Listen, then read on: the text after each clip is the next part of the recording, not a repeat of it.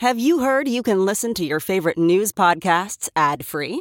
Good news. With Amazon Music, you have access to the largest catalog of ad-free top podcasts included with your Prime membership. To start listening, download the Amazon Music app for free or go to amazon.com/ad-free news podcasts. That's amazon.com/ad-free news podcasts to catch up on the latest episodes without the ads.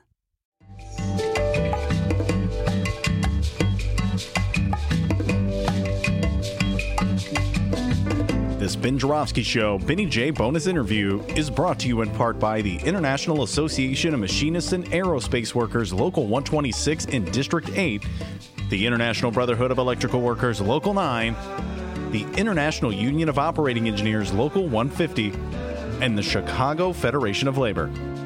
Benny J, take it away. Bonus time on the Ben Joravsky Show as I speak. It's Thursday, January 2nd, 2020. Man, that's taken some practice. 2020 in the year 2020. But of course, you're listening to this anytime. It's a podcast. It could be the year 2025. It could be the year 2525. Oh, my God. Oh, yeah. Get your head around that one. Yeah. And marijuana is legal, so to help you get through it. All right. And my guest, as I always do, I ask my distinguished guest to introduce himself or herself. In this case, himself. Introduce yourself. Trial lawyer and managing partner of Dwyer and Coogan, Jim Coogan. And Jim Coogan, as everybody knows, is a regular guest on the Ben Joravsky Show. We've called this "How Is This Legal?" That's the name of it. What was that? Prison bars. Oh, okay. We should copyright that, Jim. How is this legal? And with the slamming of the prison bars. So, Jim, some of these, I have these 4 names that I want to run past you, or 3 names. And one of them is new, and 2 are sort of ongoing themes, represent ongoing themes. And the names are Alex Jones, William Barr, and Michael Horowitz. Each represent a different segment of our legal system and some of the problems and struggles within trying to make sense, for a layman to make sense of what is legal and what is not legal. Let's start with Alex Jones before we go to William Barr. It's one of our favorite topics, William Barr and Michael Horowitz, who is the Inspector General for the Justice Department. Let's start with Alex Jones, the notorious talk show host and podcast host. Does he have a podcast, D? Is it a podcast technically, or is it cable? A radio show. Radio show. Alex Jones has been sued by parents of children who were slaughtered in Sandy Hook back in 2012. And that case has been dragging on for quite a while. And I share your mini obsession with this case and the legal issues it raises. And I'll just start by repeating something that you said before we went on mic. I've spent my whole life as a journalist, and I'm very concerned about how bullies use libel law to intimidate journalists into silence. So I'm very cautious about using a libel as a tool to silence dissent and silence legitimate discussion and debate.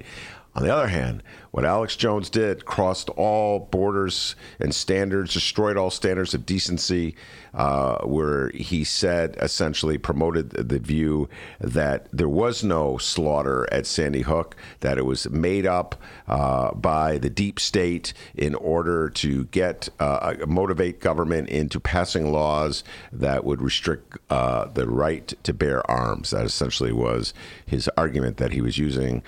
So let's break it down. Talk a little bit about the reaction, the lawsuit itself that the parents filed. First of all, what a merry way to say Happy New Year than to be talking about InfoWars and Alex Jones. That's correct. Yeah. Alex Jones, he must have gone to the same gibberish school as what's the congressman from Georgia who's been railroading all these debates. I can see his face now with the glasses. Anyway, he's got an amazing ability to just say words and kind of run through crazy conspiracy. They just come off of his tongue as if it's like the most natural thing in the world.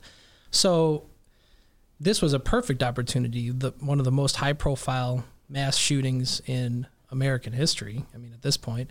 And I don't know if there's a way to compare the level of tragedy of them, but it certainly was something that so many people could be moved by and were moved by. And we've kind of, the sad refrain after every mass shooting since, and after mass shootings in general in this country from a political perspective, is that things end up just going back to normal, that it's never enough to move the meter on whether or not there will be any action from a legislative standpoint. But Jones saw an opportunity here, in my opinion, to capitalize and use something of such a high profile and such wide renown to engage the paranoia of his audience, because every single time there is some kind of news about a shooting or something that might spur any kind of legal action to regulate gun safety in this country, it's used as a tool by him and by others of his ilk to gin up the paranoia, the fear of his followers that they're going to come take our guns. So that's exactly what he did. He turned something that did not seem to anyone else, any rational person, to be debatable or questionable as to whether it happened, whether this is how it happened, whether Adam Lanza was the person who did it, or what weapon he used, or whether these were real people that were involved in this, and created this parallel universe of paranoia and conspiratorial nonsense to sell things on his airwaves. Yeah, and to sell things on his airwaves and make a healthy living with his airwaves. And how did the parents react? Well, so what ended up, one of the things that happened here is because he was explicitly calling out individual people who had lost, of all things to do, to call out individual people who had lost children and been, as a consequence, either they were interviewed on television during the moments after, or somewhere in the aftermath, or going forward because they were parents that were supporting the cause of more gun safety laws in this country, or started a foundation or something like that. He mocked their sincerity. Mm-hmm. He questioned whether their children had actually been killed. He posited, or at least, speculated that perhaps they were actors, that their children were actors, that none of this was real, that this was all something concocted by a deep state, by a gun control society of some kind, that, some mysterious thing, or even right out in front of you, every gun control group that wants to take guns away is just basically manufacturing an event like this, a trauma like this, where 20 kids are killed, to force legislative action. Oh, Doug Collins, that's who I was thinking of earlier. Yeah. Yeah. The congressman from Georgia. They've got the same cattle call ability to just rattle off conspiratorial nonsense. Yeah. As opposed to Stephen King, not the writer, but the what's the gentleman's name from Iowa? Steve King. Steve King, yeah. I mixed that. Not the writer, the congressman who makes the most ugly, hideous racial attacks against all kinds of black people, Hispanics, etc. But yeah, these are the different leaders, if you will, of the Republican Party who've really brought the party down, in my humble opinion. All right, so going back to Alex Jones. So he made these assertions on his show very boldly and very confidently, named parents, and the parents responded by filing suit. And what was the nature? Explain to people what type of suits they filed. So the one where we had a touchstone to speak about the case, this particular show, is like several others, because there is individual parents who have all taken different actions, and not all of them have come forward. Some have remained in anonymity, sought anonymity, and aren't even bothering with trying to sue him over it. But this involved one parent who sued him in Travis County, Texas. That's where he operates, outside of Austin. And the suit was over like libel, basically public statements that are untrue, that damage his character. Mm-hmm. For this parent. Now, you're a lawyer. Have you ever had a libel case? Have you ever represented a client who is accusing someone of libeling their good name and reputation? I have. It's not a big part of our practice, but I have been on the plaintiff side of a couple of those cases, yeah. And so what are the difficulties and challenges of a libel case? Well, first of all, it depends on the profile of the person that you are saying has been defamed. Mm-hmm. So we've talked about this on this show. There's a big difference between a public person and a private person. And I imagine that's one thing that they haven't even gotten into in these cases yet. This particular guy is Heslin, was the name of this. This particular case had to do with some discovery fines that were levied against Jones, which I'm sure we'll get to in a second. But the initial challenge is if it's a person who has a public profile, they are going to be naturally subject to a lot more public commentary. So there's a higher bar for whether something that's been said about them actually constitutes slander or libel. But if it's a private person, then it's a little bit more straightforward. It's a lot easier to prove that. So that's one of the initial things you're looking at is what kind of a client is coming in the door and what kind of a public or non-public profile do they have in the first place. But the question is whether, is the thing actually defamatory? There's a difference between opinion versus fact. Whatever the person that you're alleging defamed your client said, you've got to look at it very carefully, and you have to be able to establish that they are stating something that is false about your client, as opposed to saying he's a jerk. I think that's mostly an opinion, but and even that can be the subject of litigation within that case. Whether and so important distinction. Also, most people don't think about this all the time. Slander is a statement. Libel is a printed statement. So we're talking about libel. We're talking about publications. That's another initial step that you're trying to define if you're representing someone. So if you're talking about a printed statement, then you're talking about presumably a publication of some kind. So then you're looking at, well, where, sourcing information. Where do they get? Are they just printing something that someone else said? And then did they vet it properly? I mean, these are all questions. Is it just an anonymous thing that they're, who knows? That's not, I don't know if there's any journalists that ever do that, but just make something up, put quotes around it and pretend like somebody said it when nobody actually did. That would be a nefarious way to get around, libel law. But those are kind of the initial things you have to figure out. What's the profile of your client? What's the nature of the statement? And what kind of place was it put in? Yeah. Well, in this particular case, Jones just made stuff up. I mean, or was repeating stuff that other people made up. I mean, Sandy Hook happened.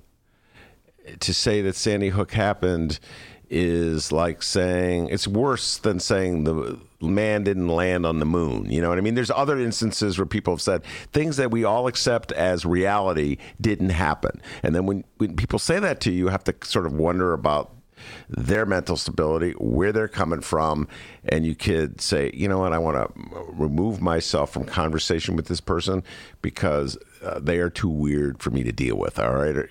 But in the case of Alex Jones, he's a very prominent, powerful person in his little world. He has thousands, if not millions of listeners, people who follow him, buy his products, drive the ratings of his show, make a nice living for him. He's got Donald Trump's ear. Donald Trump has extolled his virtues. Explicitly. It's been on his show. His celebrities have been on his show. So he's a very prominent person. And when he gives... when he starts articulating things like Sandy Hook didn't happen, this is all a conspiracy, then you can't just walk away from that. Well, and to that point, one of the things that the reactions to this was that he would say, among other things, that, well, this needs to be investigated. Or, I'm sorry, well, this needs to be investigated. And this needs to be investigated. And I'm going to investigate that. Yeah. What that was interpreted, and I don't know, I haven't listened to, I try not to listen to too much of his stuff. I don't know if he said to his people, go out and investigate it, but some of them interpreted it that way. So you had folks showing up in Sandy Hook who were InfoWars watchers or listeners holding cameras, camera phones and camcorders in people's faces and trying to track their movements and figure out if they were real people and doing investigations. Quote unquote investigations. Yes, yeah. Right. The citizen journalism, which is just, offensive nonsense cloaked in some kind of objective search for the truth, which the truth is already so clear that you really don't have to debate it here. But yeah, so it influenced people's perhaps opinions about or what they might have thought about this particular parent or others. Posner is another one who's had a high profile and actually is trying to, do something about gun safety as a result of his grief. It actually spurred people to real dangerous action. And so a suit was filed. I can't remember how long ago. I want to say a couple of years ago, but I've lost track of time. Yeah. It's 2020 There's more now. than one of them, too. There's more than one of them. And there was a pretty significant ruling that took place about a week ago. Tell folks about that. So one thing that happens in every civil case, you file suit against a defendant. Once you are at issue, both sides have some pleadings and so on. Then the one of the most important phases of any civil case is called discovery. Mm-hmm. So discovery, and particularly when you have an imbalance of not just power, but also substance between two sides. So when one individual is suing an entire corporation, discovery is a really important and powerful tool in that situation. When it's two big companies suing each other, they got all the lawyers and all the money in the world to fight over it. But discovery is even more important in those, or the fact that you have the power to find things out is so much more important when it's just one guy. And in this case, you're talking about a plaintiff suing Jones, but also in the context of his publication company. I don't know if it's called InfoWars, but that's what they do business as. Mm-hmm. And in particular, trying to find out what did he know? What kind of vetting process was there? What kind of information did they gather? Who did they interview? What was he basing any of these statements on? I'm sure that's all contained in discovery requests. And what you can, the power that you have as a litigant in a civil case is you have the power to request, with the judge's backing, if he doesn't think you're being unreasonable, I want your documents. I want the internal memos where you discussed where scientists were testing tobacco's safety, or I want to see the source documents for what testing you've done on the effect of sugar on children, or in this case, what did InfoWars actually do between December of 2012 and the first time Alex Jones started spouting his conspiratorial nonsense on the airwaves and to his podcast and whatever other formats that it's publicized in. Mm-hmm. What did they do? What did they have? What records, what business records do you have? Because we want to know, did you vet any of these things? Was there a serious investigation? Or would it be provable that you knew that this was false? Mm-hmm. And so they were not very, Alex Jones was not very responsive to these discovery requests, to put it mildly. As is occasionally the case in a civil litigation, the defendant being sued did not want to turn over things that they were being asked for. And I mentioned a moment ago, as long as a judge agrees that you're being reasonable in your request and you're within the rules of whether it's federal or state court, this is why people hire lawyers, is to know those specifics of what you can ask for, and then how do you force them to turn it over when they refuse? In this case, the way you force them is you file a motion to compel. And if they cannot come in, there's a phrase in the law called rule to show cause. If the person who's refusing to show things and turn things over can't come into court and explain a darn good reason why they are violating a court order and a valid discovery request within a civil action, then the judge has the power to say, okay, well, you got to pay for whatever, whether it's attorney time or expenses related to some of the requests. Again, that's really dependent on the specific rules of the jurisdiction you're in. But the point is, here that fine was $100,000. Yeah. I mean, I don't know how substantial that is in Alex Jones's world, but that's nothing to sneeze at as far as discovery violation fines go. So explain this to me then. So the judge ordered that that Jones pay these legal fees for the plaintiff who's suing him because he wasn't responding to discovery. So Jones can appeal that, correct? He can appeal that ruling, and so try to avoid having to pay the fines, the legal fees, by appealing. But does he also still have to turn over the documents that he's not turned over, or is it a successful way to avoid turning over documents just by paying $100,000? Well, that depends. So first of all, I mean, this order probably had several deadlines that were violated before it was entered. Mm-hmm. So the court can say to him, okay, you have to pay, there were two separate orders, $65,000 and $35,000, and it's another $1,000 a week until you turn this stuff over. So it could be that they just continue to rack it up. Whether that meter runs while you're on appeal, I think, is probably subject to specific rules of the jurisdiction. But ultimately, yes, you're absolutely right that he can take that up on appeal and suspend the ability of the plaintiff to get any of those documents. They call that an interlocutory appeal if they do it, and it suspends the case, because as the plaintiff, as the person who's pursuing the case, you still need that stuff. And you could make a strategic decision and say, well, we'll let that appeal be a parallel action while continuing with what we do have. so just as one small example, there's a different presumption in the civil trial versus a criminal trial when you don't turn something over. In the United States, because of the Fifth Amendment, you have the right to remain silent, and you are not compelled to turn things over or to make statements that could implicate you in a crime. But in a civil case, at least, for example, Illinois has this presumption, and virtually all civil jurisdictions do in this country. Your failure to produce something can lead to the inference that it's a bad thing for you. The jury's allowed to draw negative inferences by your refusal to turn information over. In other words, the argument could be made, ladies and gentlemen, they didn't turn over any of these emails. So imagine the worst thing that they could have had in there, such as, well, we know these parents are really grieving, but let's screw them anyway. Yeah. You're allowed to draw that inference, ladies and gentlemen. Like, that's something that does happen in civil cases. So sometimes, even after appeals, even after, sometimes documents are still just not turned over. With a lot of caveats as to the specifics of a given case. But there's at least one other remedy involved in terms of how the outcome is then later decided.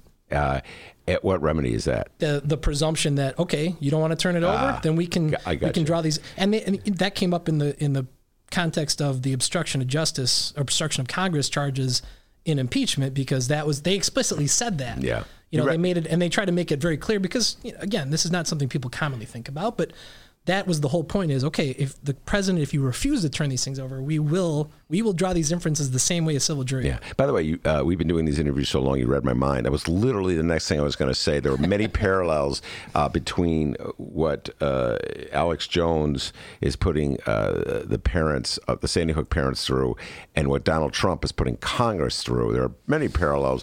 Donald Trump says he does not have to abide by requests for information that Congress is making. He does not have to abide by subpoena that a certain one of his aides testify. He doesn't have to testify.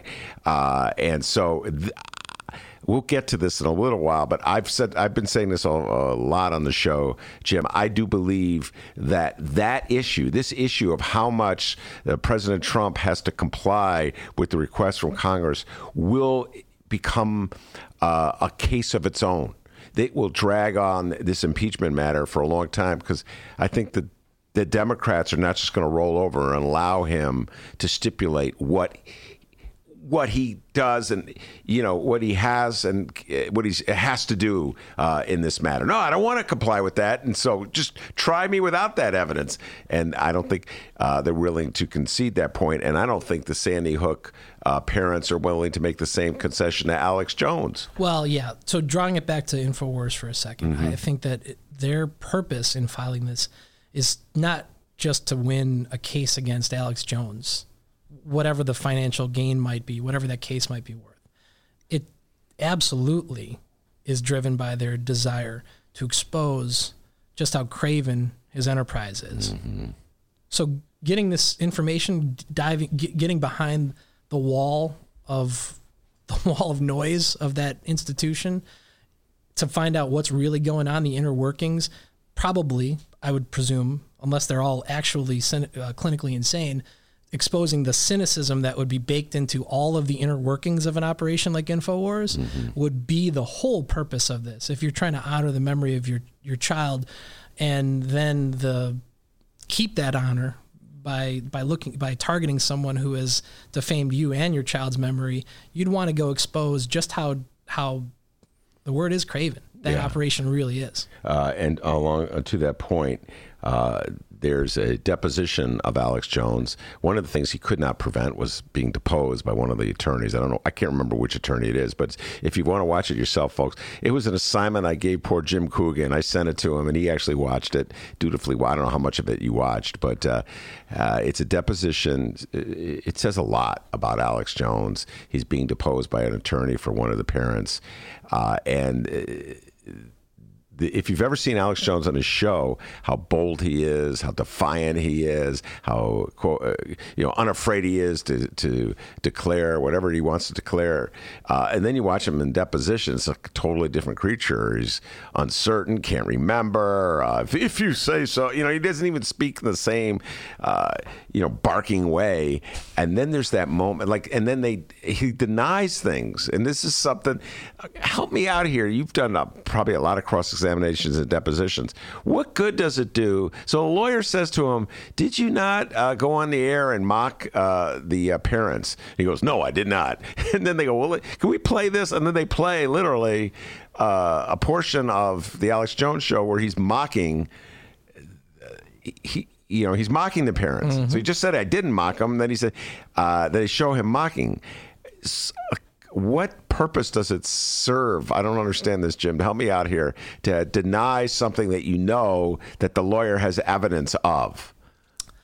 I guess that taking that position must be the final refuge of the damned in that situation. Because as an initial matter, I was impressed by the beginning of that clip because it was pretty short, actually, at least the one that I was looking at from YouTube. The beginning of it had a few questions with a setup, an answer, or a denial, and then a direct piece of evidence to contradict whatever his denial was, showing him mocking the sobbing of people and putting it in some bizarre context of like, the cameras aren't off, and then they find out the cameras are going to come on, and all of a sudden they turn it on with classically trained actor techniques. Yes. And he uses all this terminology and jargon to make it sound like he knows what he's talking about. But I was very impressed that lawyer was clearly very well prepared, had the clips ready to go, and whoever made the video even managed to superimpose like his video of InfoWars next to his face in the deposition. So that was well done. The only thing I may not have done the same way is towards the end of it, when there was a final question where it was really conclusory, like, and isn't it true that you intended to do this and this and this? It was more pieces than I would put into one question. I would have broken it down a little bit more clearly. The reason being, when you get those denials, it's more effective, in my opinion, which I think is a learned opinion, to have them be on very small snippets of information at one time and get several denials that seem preposterous. But besides just being like, I don't know, he had no strategy whatsoever, and his lawyer couldn't come up with anything, or he has a crazy client who's just going to do whatever he's going to do anyway. Yeah. That's just what happens sometimes. The evidence might be crystal clear, and you've got it up on a board, and the person's saying that's not what we did, and tries to offer either some justification, excuse, or context that maybe, this is where it comes down to, if they're never going to settle that case, or if they just won't admit to what they did, then a finder of fact actually has to try the case. This is why juries are a very old human construct, because sometimes you've got people who just will not admit what they did, and the rest of the community's conscience has to sit down, hear both sides, and go, yeah, all 12 of us can hear that you're absolutely nuts. We see the picture, or we heard 12 other witnesses that saw this thing happen. If you won't admit it, we don't care. Our verdict is in favor of the other side. By the way, in defense of Alex Jones, words I thought I'd never come out of my mouth, his explanation was that he was not mocking the parents. That was a characterization that Jones said, the lawyer put on it, that he was merely imitating the parents. But if you see his imitation of the parents, it was not of a person genuinely grieving. It was an exaggerated portrayal of someone pretending to crying, classic crocodile tears, mocking and making fun of. So I don't know how that deposition in any way helps Alex Jones, and I really don't care, actually. But what it does do is drag out the case. And so I have a hunch we'll be coming back to this case, Jim, within the next years. But it's clear that the Sandy Hook parents are not going to give up on this. And Alex Jones is going to have to try to figure out some way to get out of this. Look, in general, I think that there is, I don't know how successful it's going to be, because we live in an age of so much disinformation, but whatever the various ways that people go about trying to fight for honesty and truth and trying to push disinformation peddlers out of business, I think is a good thing for American society. This would be one mechanism. And again, yeah, I mean, I guess he's still in business. I know he's been pushed off of some platforms because of the things that he says and because of the patent dishonesty in some of the ways he reports on things, or reports. I'm putting that in air quotes for everybody on listening to the podcast. But, that phenomenon is not limited just to Jones. It's certainly not limited just to like crackpot media folks. I mean, it's pervasive, and we've had other discussions about the media in which these things exist on YouTube or in Facebook, and how this stuff is out there, and it's just corrosive. Guys like him, these kind of peddling in or taking advantage of people's deepest fears, selling them junk that won't actually help them with those fears, or just trying to sell them on being more afraid for his personal profit, but then putting the cost onto the whole community because you got a bunch of disinformed people who are just completely twisted around and don't even know what's happening. Well, let's move on to the second name on my list that I want to talk to you about. And we've talked about him several times in our interviews, and that would be Attorney General William Barr, who is more or less an ally of Alex Jones, if you view it as they're all sort of part of the Donald Trump movement. William Barr, there was an interesting essay in the New York Times I urge everybody to read by Caroline Frederickson and Catherine, I don't know the other, Catherine Stewart. I couldn't read my own writing. Catherine Stewart, I can't remember when it ran Monday, but it was the way it really got at the heart of how William Barr is trying to rewrite what we mean by separation of church and state in our country. Talk about that a little bit. Yeah, it's a fascinating point. This was really well, I think, contextualized because it brought in, it compared one interpretation of where he's at either now, or even if you consider the fact that he was Attorney General under George Bush the first, George H.W. Bush, back in, I think, 1990, or I don't know if he was his first. Actually, he might have been his first attorney. No, he was replacing somebody else. Mm-hmm. So it was in the midst of that term that went from 89 through 93. Mm-hmm. That being that he was unabashedly a tool of Republican politics and willing to disregard the norms of the office of the Attorney General in service of whatever political end would benefit the right-wing forces, and not the Justice Department, not the government in general, and not the American people in general. Because, back then he basically buried and helped bury the investigation into Iran-Contra that was being conducted by what used to be an inspector or an independent counsel that was investigating what the Reagan administration had done. And then, of course, now, after being appointed last year, managed to, 2 years ago, I guess now, I think it was 2018 when he got appointed. By the spring of 2019, he preempted the Mueller report with his own letter that mischaracterized what the thing said in a very short, give him credit for doing in short sound bites so it would carry across the airwaves and be extremely digestible with no context, no explanation, no facts, conclusions that were, surprise, self-serving for him and for Trump himself. Mm-hmm. So one view of William Barr is that he's a political hack. The other view, which has been around for a while as well, is that he is in service of this notion of the unitary executive. It's a generally, almost universally, right-wing interpretation of the Constitution that says Article 2 gives the president way more powers than most people than the general consensus has been giving credit for or allowing him to work within since the founding of the country. That Article 2 really means that the president does not have to be subject to scrutiny, be subject to oversight, cooperate with Congress, or, at best, we'll leave it up to the judiciary. And I don't know, just in case it happens that you've got a majority on the Supreme Court, you could then safely assume that any fight that went to the judiciary is also going to go your way because, at least as it's currently constructed, there's 9 members of that thing and they can break any ties, and as long as there's a partisan vote, you'll never lose. Mm-hmm. So this article, I think, very well looked at whether or not, what really drives him. Is it one of those two things? Is he just a hack? Is he just an executive in love with the executive branch? But what they pointed out is these are two mechanisms with which he operates, because his real drive is heavily conservative Catholic. That what he wants, or what he's driven by and has been writing about, this is no secret. It's not like I'm just making this up. He's written letters, he's written articles about this over the years, is a much more church-centric interpretation of the Constitution and a much more Catholic church-driven United States of America. That the laws should be in service of religion, as opposed to what I personally believe is the correct interpretation of the Establishment Clause of the Constitution, setting forth that the Congress shall make no law establishing a religion, meaning that you're supposed to have separation of church and state. To him, he's twisted that and said, well, the separation means the state can't get in church's way. And that's basically, I think, the upshot of what these two authors were putting together.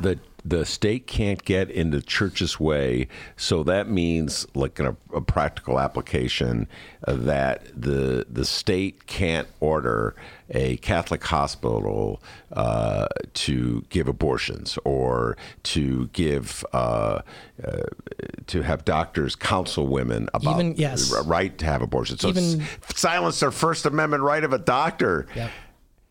To shut down his religious freedom. Yes. And this is the way to thread the needle of, well, how could a guy who's so conservative and so religious also be defending Donald Trump? I mean, you couldn't have a president that was more, I think you could probably come up with examples of violating every single one of the 10 commandments if you tried hard enough. Or you wouldn't have to try very hard. You don't have to try that hard, What would explain that? Why would a guy like that, who's, been a career, legal guy in the Washington community, and this religious zealot, why would he work for Trump? Yeah. He doesn't care about Trump. Yeah. Trump's a means to an end for him. Trump's a way to get back into the Attorney General's office. And one could argue it's the same is true for Trump, that Barr is a means to an end for Donald Trump. And we saw this, I don't know if you paid attention to this when we're leaving the realm of law, moving to the realm of politics, but about a week or so ago, an evangelical magazine published an editorial calling on the Congress to impeach Donald Trump for his various crimes and misdemeanors regarding Ukraine, which we'll get into in a little while. Christianity Today. Very good. And there was an uproar from the larger Republican evangelical community, including Franklin Graham, the son of Billy Graham, who was one of the founders, I think, of the publication, saying that editor does not speak for them, and they're with Donald Trump all the way. And then Donald Trump started denouncing the publication and saying, "I've done more for you than anyone else," which is classic Trump. Yeah. And so when I see that, Jim, and I think about William, and the editor lost his job. Editor lost his job. Right. So when I see that, I'm like, well, Donald Trump, who's not in any way religious, doesn't even really pretend to be religious. I don't think he goes to church. Has never gone to church. Used to be a supporter of abortion rights. Used to be a Democrat until he figured out, his bread was buttered on this side, different side.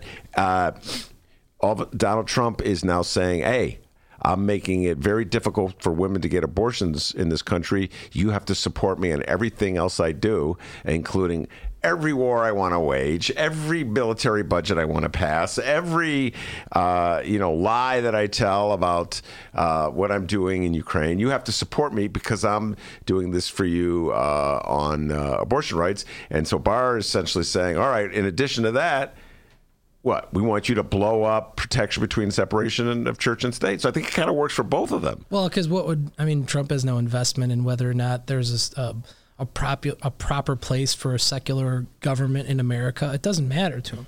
I mean, his disregard for Congress is emblematic of his disregard for all of government. Mm-hmm. He just happens to be the president.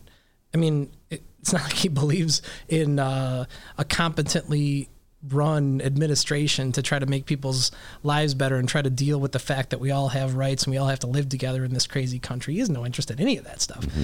He did see a chance to further his profile, and then when he somehow accidentally won the presidency, he saw a chance to just continue his profile and take a bunch of stuff and just keep grabbing things off the shelves and shoving them in his pocket like he's done all his life. So if he could find a guy who would make that corrupt bargain with him, I mean, there's like nothing. I guess that was the purpose of Bill Barr's wacky denunciation of the Mueller investigation before there was even a report. This was before he even became Attorney General. Remember, he published some 20-page screed about why it was never should have been started.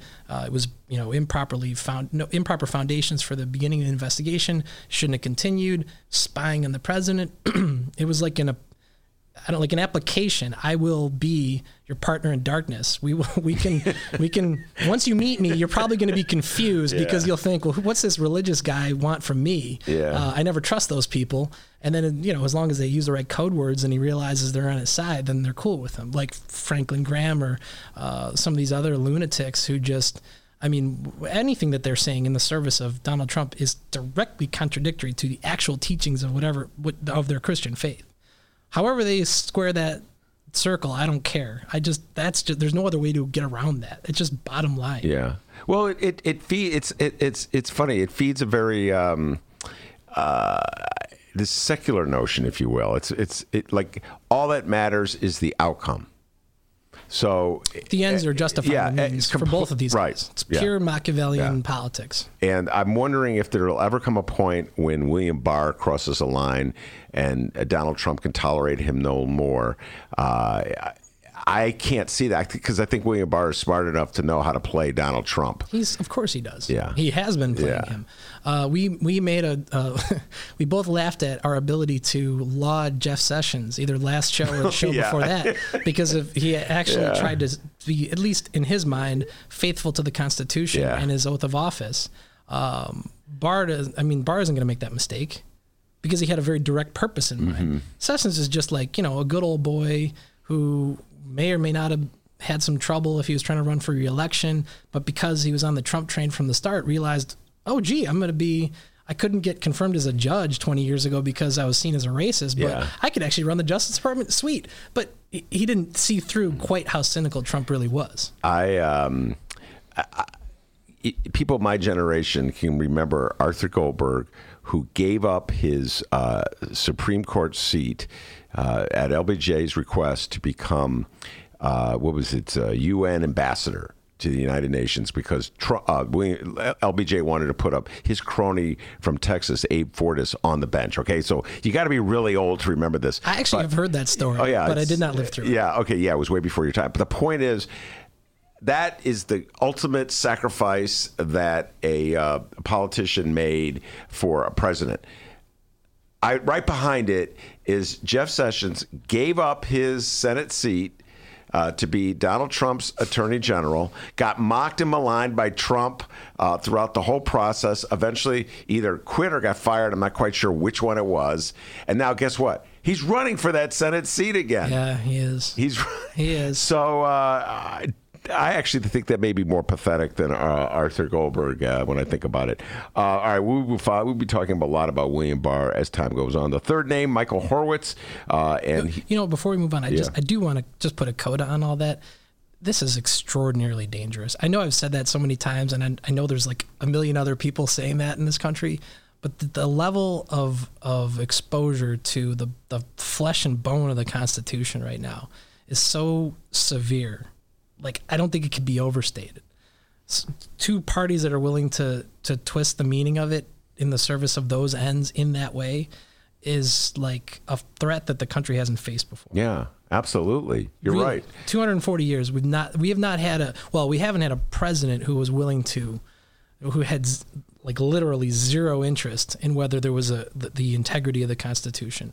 Give credit to Nixon. He resigned rather than, put himself through it, or because I think, he was a legal guy. Like he understood the value of a legal system that if he really cared about law and order, which was a manipulation, obviously, but if he really cared about there being social order in this country, understood that you had to have a constitution and people had to have faith in it for it to work.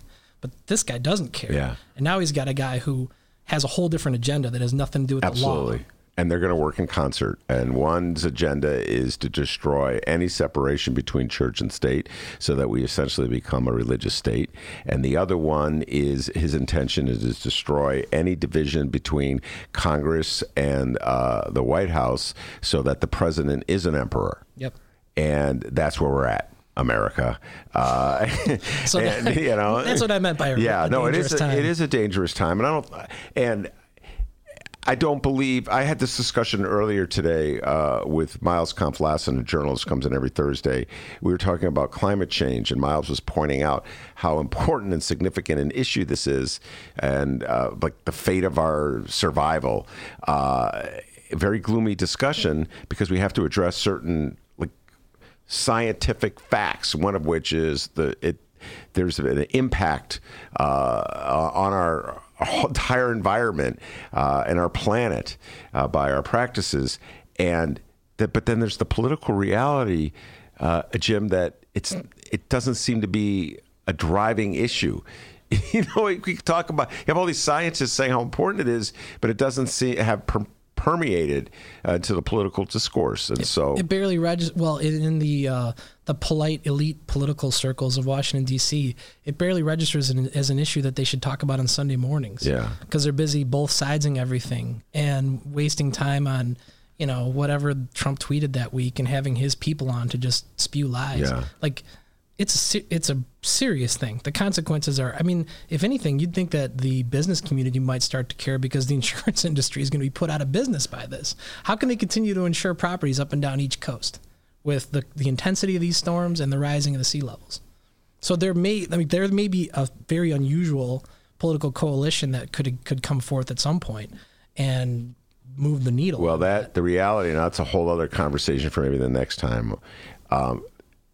Waiting for the business community to rise up and defy Donald Trump. You may be waiting a long time. Look, I mean, they could appeal to him to change the law first, I guess, would be the better way to save money. But I'm just saying, somewhere along the way, either certain sectors of the country become uninsurable. As one example, that's just the insurance part of it. Every other sector of society is affected by it. Absolutely, and I remember, we're in a tangent with a tangent, but I remember when the Obamas bought property on Martha's Vineyard. It was used as a pretext I had this conversation with Miles. I remember having it was used. I get these Tea Party emails all the time, which I love talking about. Somehow I'm on their mailing list, and it was used as a weapon to mock the whole issue of global warming. And they said the Obamas bought this property that's on the ocean in Martha's Vineyard. How can they really believe in global warming? Because they would believe that the water is going to rise up and overcome their property. Clearly, this is evidence that they don't believe in it, and it's just this hoax. This was the argument that was made. And what Miles pointed out is that wealthy people, and the Obamas are wealthy people now, have always had an ability, or always have felt they had an ability to ward off nature's encroachment. You know what I'm saying? Just build a fortress that would guard your property from the waves coming over. But that doesn't mean it's not an important issue, but why that makes them hypocrites is I guess that's because the underlying thread in any story like that is just an abject cynicism. Yes. It doesn't matter what the example is of something that Obama did.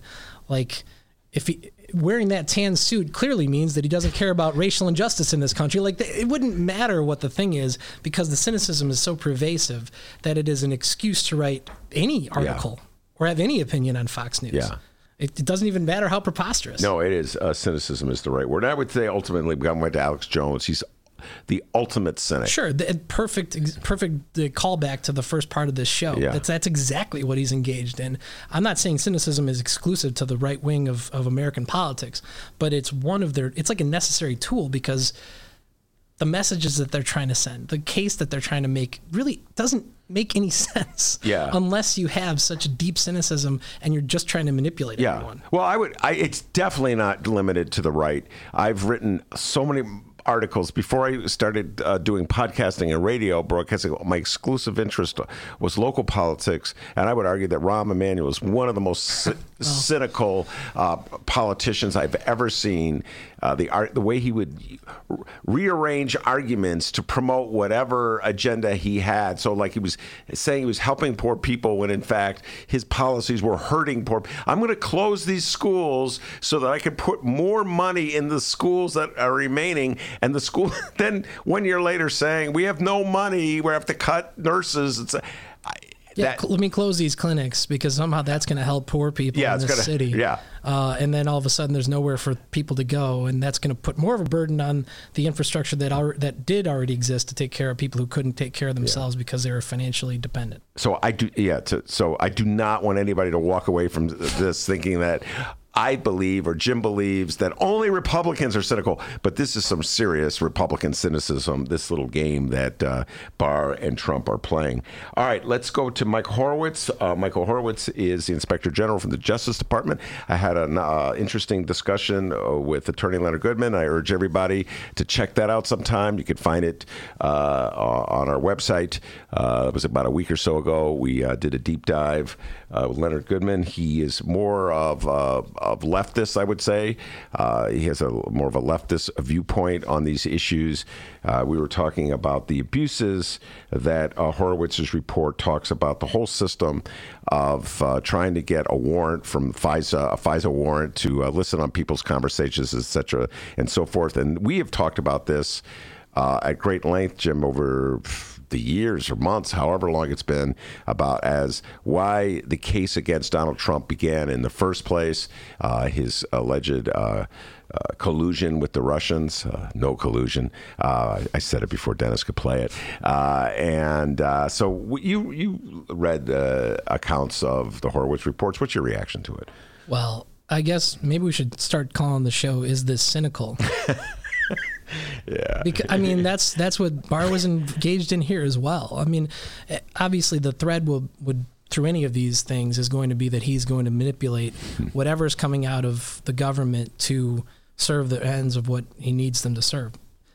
So, Horowitz's investigation was into whether the Justice Department and the FBI were doing their job properly, and whether there were faults with the way that they conducted their investigation into Trump's campaign. I don't know. He seems to be confused about whether he was president at the time they started this investigation based on his maniacal tweets, but he was not president until he got sworn in 2017, and this investigation started, well, it's some of it's 2016, but some of it dates even earlier than that. And I think we actually had talked in a previous show about Carter Page and why he was on the radar of CIA or the FBI, probably both, before he was, at least for a very brief period of time, a foreign policy advisor to Trump's crack team of foreign policy advisors on his campaign. I will say one thing. I listened to the Goodman show that you guys did. I am in agreement with him that there is a serious problem with having secret courts. So, whether or not I believe that this investigation would, that apparently the conclusions of the Inspector General was that it was still valid in spite of some of the problems that were identified. That is a comment on what the law was at the time. Mm-hmm. I've had a problem with FISA courts since I've understood that they were a thing, and I wasn't a lawyer. I think that was brought up in maybe 2004, 2003 in response to 9/11. I think I always thought it was kind of icky, but then realized just how contradictory it is to the precepts of criminal law in this country, that you have a right to know what the government is investigating. So secret courts means secret investigations, and obviously investigations happen without the knowledge of criminal defense all the time. Mm-hmm. I think one of the things he said was, you can go and get a warrant without telling the defendant that he's being investigated, because otherwise how would you catch anybody doing anything? But you can't just keep on secretly surveilling them ad infinitum. That's the point of having to go to a judge as the neutral arbiter of whether or not this is fair. Mm-hmm. And then the whole court process is also secret. I have a problem with all of that. But if we're talking about what Horowitz was doing here, the most egregious thing that he identified was that some of the applications for those FISA warrants, which again are to judges that nobody knows who they are and aren't looking at what's happening in there. And unlike regular criminal courts, once that's done, a defense attorney could come in and say this thing was, faulty. They can identify the holes in a warrant when they're trying to exclude evidence in a regular criminal proceeding. That doesn't exist in FISA either. But the worst thing that happened here appears to be, and it actually kind of is a serious thing. One FBI lawyer was actually falsifying information that was being placed into the warrant. So, I think the obvious question that I think is answered in this, although I'll have to confess I didn't read the 400 pages of the report, is would there have been an adequate predicate to investigating Carter Page regardless of that? And remember, the other important thing about this is it's not really a classic criminal investigation. It's an intelligence investigation. So whether or not they're not looking into whether somebody committed a crime specifically, although that might be something that they discover. They're also looking into whether, as a counterintelligence operation, is that guy either willfully or unwittingly being used by a foreign government to hurt us. It's a way broader thing. I mean, it's one of the complicated things about foreign policy and the power of the state is, how much do you really think, how much power should the CIA really have, and all the questionable things, I'm being charitable here, that they've done over the years in the service of what they thought was the America's best interests. But part of the qualification to any of this is they're just looking into whether he's doing things that are costing the United States in the service of, in this case, Russia. So those were, obviously that's not okay. The fact that they had lied, basically he falsified information that was being placed in there. But ultimately his recommendation is this just goes to show how much more oversight there has to be in the FISA application process and in the FBI's internal processes. It clearly debunks all of the nonsensical, raving, lunatic conspiracies that Trump and everybody in his camp on down have been peddling since they, discovered that this was a thing. And either before and around the time Comey got fired, because he's been crying about how his wires were tapped, and that's not true. Yeah. Obama was not the driver of this. It actually didn't even get to Comey until it had already started, and then he looked at it and said, okay, this should continue, and then eventually brought it to Loretta Lynch's attention. So it was not, the key thing here was whether or not this was politically motivated to try to help Hillary Clinton win. And going back to cynicism, yes. Only a true cynic could ever think that whatever Jim Comey was doing in 2016 was going to help Hillary Clinton. Yeah. Okay, he came out and he made a statement a month before the election, that they were going to reopen an investigation because of something found on Anthony Weiner's wife's computer. Yeah. No, there's so much cynicism in all of this, because if we tie everything we've talked about together, just think about what you talked about, unitary executive, the argument that Barr raised going back to the days of George Bush, that the president is essentially all powerful and cannot be investigated. And Donald Trump, he's arguing that his rights, his civil rights and civil liberties were tampered with, violated by this deep state that's threatening our very existence. So he's both playing off like legitimate leftist, and I put myself in this camp, criticism of government overreach into our civil liberties. Absolutely. We've seen evidence of years and years and years going. To my first one that popped into my mind, the whole Black Panther murders of Fred Hampton and Mark Clark, which was like a profound moment for me to realize, oh my God, there's some serious stuff. Violations are he's using that as a cover to divert attention from an investigation of whether his campaign was complicit with Putin in engineering their campaign to defeat Hillary Clinton. And at the same time, I guarantee you, if push comes to shove, he would be using the FBI and the powers of the presidency in the same way. He may be using it right now. How do you know that he's not? Yes, there you go. And that's an identification of the classic, it's not exclusively Trumpian, but he has mastered it, means of discourse, which is taking a kernel of truth and then tossing it into a tidal wave of self-serving nonsense. I mean, so you have this little idea that, yeah, you know what?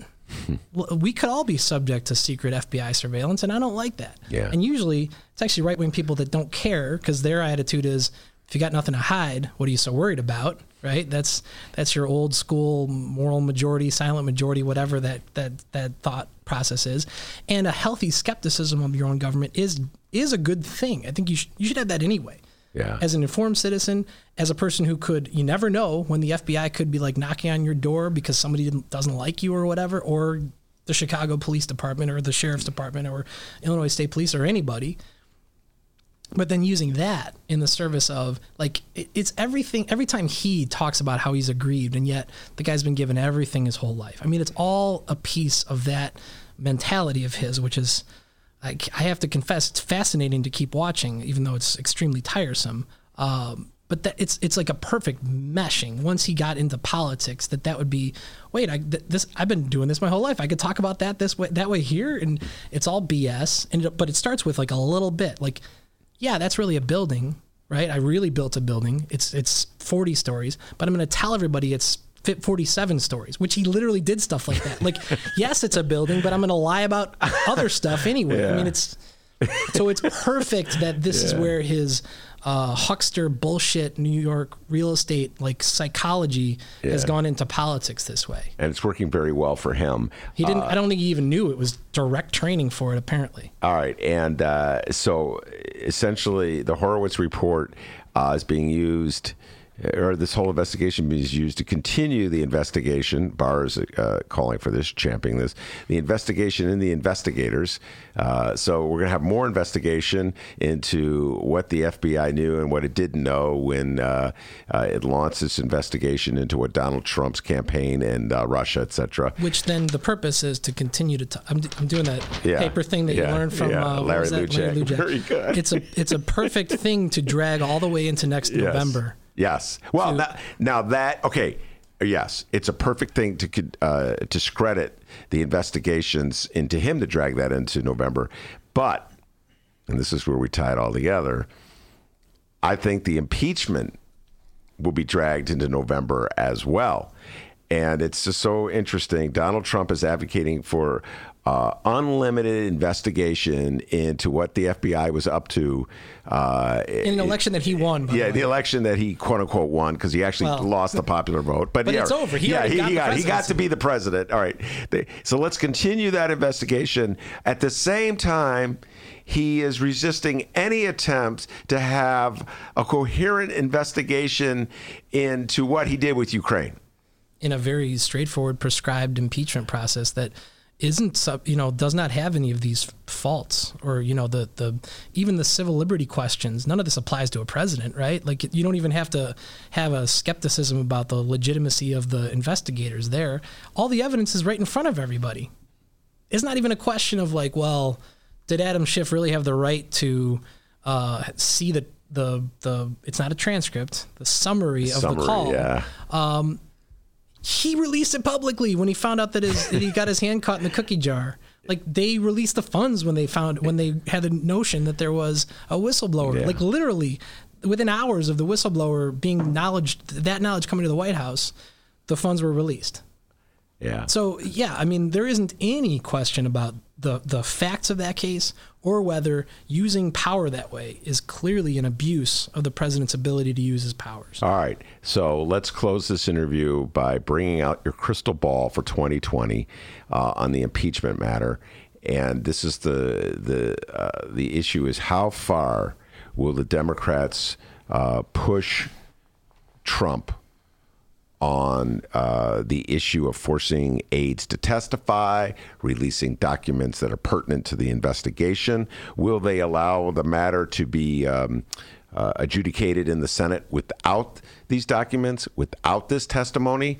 Or will they take it Trump to the mat and just fight it throughout 2020 to force him to testify? What do you think? Well, what you pointed out a minute ago is in line with your argument over the last at least couple months that Democrats, House Democrats, to the extent that they have power over this, should continue to investigate and drag out impeachment as long as possible as a political process.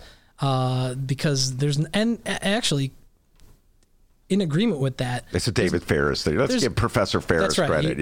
And I think you've endorsed that wholeheartedly. Wholeheartedly. I've championed it. Yeah. But in fairness to that argument, there's nothing obligatory in the Constitution about when those articles have to be delivered to the Senate. There's no time frames built into it. And we are in very uncharted territory. We've only had 2 Senate trials in American history. That's all we've got to work with. Mm-hmm. So there's like no precedent you can really take from the 1800s. I think everybody would just universally agree with that. And the Clinton process was so different politically, but even with the man himself, like obviously it was improper for him to lie about something under oath in a deposition, but he was still going to follow the law, generally speaking, beyond that. And if he had been voted to be removed, he would have left. I don't think Trump would even do that. I don't know how that would happen. Like, does some sergeant in arms have to literally arrest him? But I don't think he would even honor that if it happened, which is where we get back to the dangerous territory of this guy. So I am on board with the notion that whether or not they wait to deliver these articles of impeachment, and then, contextualize that in the dispute over whether witnesses have to testify, because now you're caught in this dumb Trumpian thing about you don't get a do-over. It's not a do-over. These are witnesses that weren't allowed to testify. Yeah. Or saying, well, you didn't even have these witnesses in your first investigation. Like, yeah, that's why we charged them with obstruction in Congress, because they blanketly refused without any qualification or assertion of privilege to provide any of this stuff. Yeah. Not a single document, not a single witness was voluntarily turned over by the White House. That's obstruction in Congress, because they have a legitimate oversight authority. That is undisputed from people who actually care about government, right? So I don't know if they just continue that dispute over shall Mick Mulvaney testify, shall the guy, I forget his name, Barry maybe, the aide that actually wrote the email about what are we going to do with this, and this should be held in the strictest of confidence and so on, and then they actually release the stuff. That's clear evidence of guilt in any normal situation. Whether they do it in the context of that or they also continue some other impeachment investigations for all of 2020 into other matters. I know. Look, the political point I'll make is, if they're worried about whether Doug Collins or anybody else from Congress or Kellyanne Conway or the president himself are going to scream and howl and cry about due process and a do-nothing Congress, I've got news for them. And I think Nancy Pelosi knows this. I suspect that she does, because she's extremely politically sophisticated. Mm-hmm. They're going to do it anyway. Absolutely. They could sit there and they could actually hand Trump like a golden key and say, well, we don't really want to be too tough on you, so can you just say a couple things and we'll let it go? You will hear screams and howls about this being the most corrupt and unfair process in the history of the United States, no matter what. So at this point, they which I think they've done. I mean, they've gone through impeachment. I think they're learning. Democrats are learning to fight a little harder and actually fight instead of being capitulatists, if that's a word, capitulating all the time. They need to ignore and not be governed by whatever the reaction is going to be from the other side. Here's my suggestion. Act like a plaintiff's trial lawyer. You know what happens every time I ask for anything, any witness I ask for? Coogan, what are you doing? What do you even want? I had a trial. We talked about it briefly on this show. Big trial, difficult trial, 15 witnesses plus, whatever. It was a medical malpractice case. Somebody died. So right before trial, I went to go take a deposition of a doctor who had been involved in the care of that person when they were dying. Basically, they were discharged from one hospital. Things fell apart overnight. They get taken to another hospital, and the doctor who sees her then is one of the people there. So therefore, he's got a foundation to talk about her actual cause of death, right? It's a limited issue in the case because nobody's disputing that it happened, but I'm still trying to put a full puzzle in front of the jury with all the pieces and not leave something out. Mm-hmm. Sitting there with a guy who's probably tried 25 cases if I've tried one. He's in his 60s or something like that. Sitting there in the deposition saying, what's the point of this deposition? Why are you even taking this? Is taking his testimony so I could use it as in a video at trial. Yeah.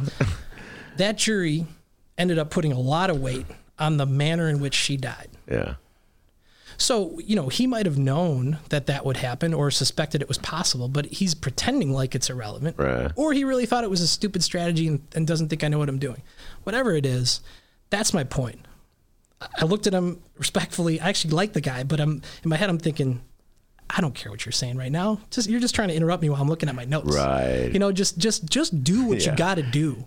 And if your reaction is like, oh, geez, what's Trump going to say? Or what's he going to do to the people in conservative districts that he won, in 2016? Right. Yeah. What's he going to do to them? Mm-hmm. They got to disregard it. That is just noise. It doesn't, because his screaming and his yelling and his engagement of his base will be 2,000% no matter what he has to do to get it. Well, there are two issues that embedded in what you're saying. I'll close by saying this. One is a political issue, and I think the Democrats have to realize that bipartisanship in the 21st century is a myth. And it's a punch in the face coming across at you. Yep. So you gotta let it go. You gotta let it go until the other side shows that they're willing to be bipartisan. And then there's the legal issue.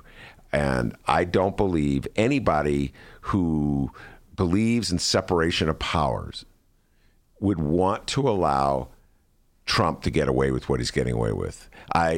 Bill Clinton had to testify under oath in a deposition, and he did, and it led to his impeachment eventually.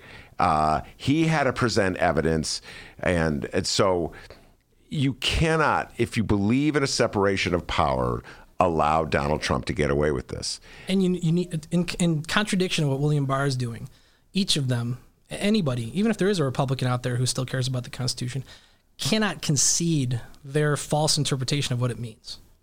Got to hold on tight to what it actually means. Like, that's their obligation at this point. They're not elected to this Congress. They weren't elected to do anything else, in my opinion. Well, we'll see which one falls first, their dedication to the Constitution or their fear of Donald Trump. I'm not quite sure where I am on that one. Jim Coogan, thanks so much. And Jim, I may be mistaken, but did you drop your first curse word ever? Yes, he did. he let his freak flag fly. Yeah. It's after hours. It's after 5 o'clock, so I think that's all right. It's a podcast. It's that was awesome. We've had people said much worse on this show. Oh, wait, Ben, you got to, hold on. Let's set it up here. You got to say, you got to ask the question again about the segment. Remember, is this legal? Remember? Go. Is this legal? Oh, is this legal with Jim Coogan? All right. Yeah. There's the setup. Say another curse word, Jim. Come on. No, don't. That would not be illegal. Okay. Jim Coogan is my guest, and that concludes another great Ben Joravsky bonus show. Take care, everybody.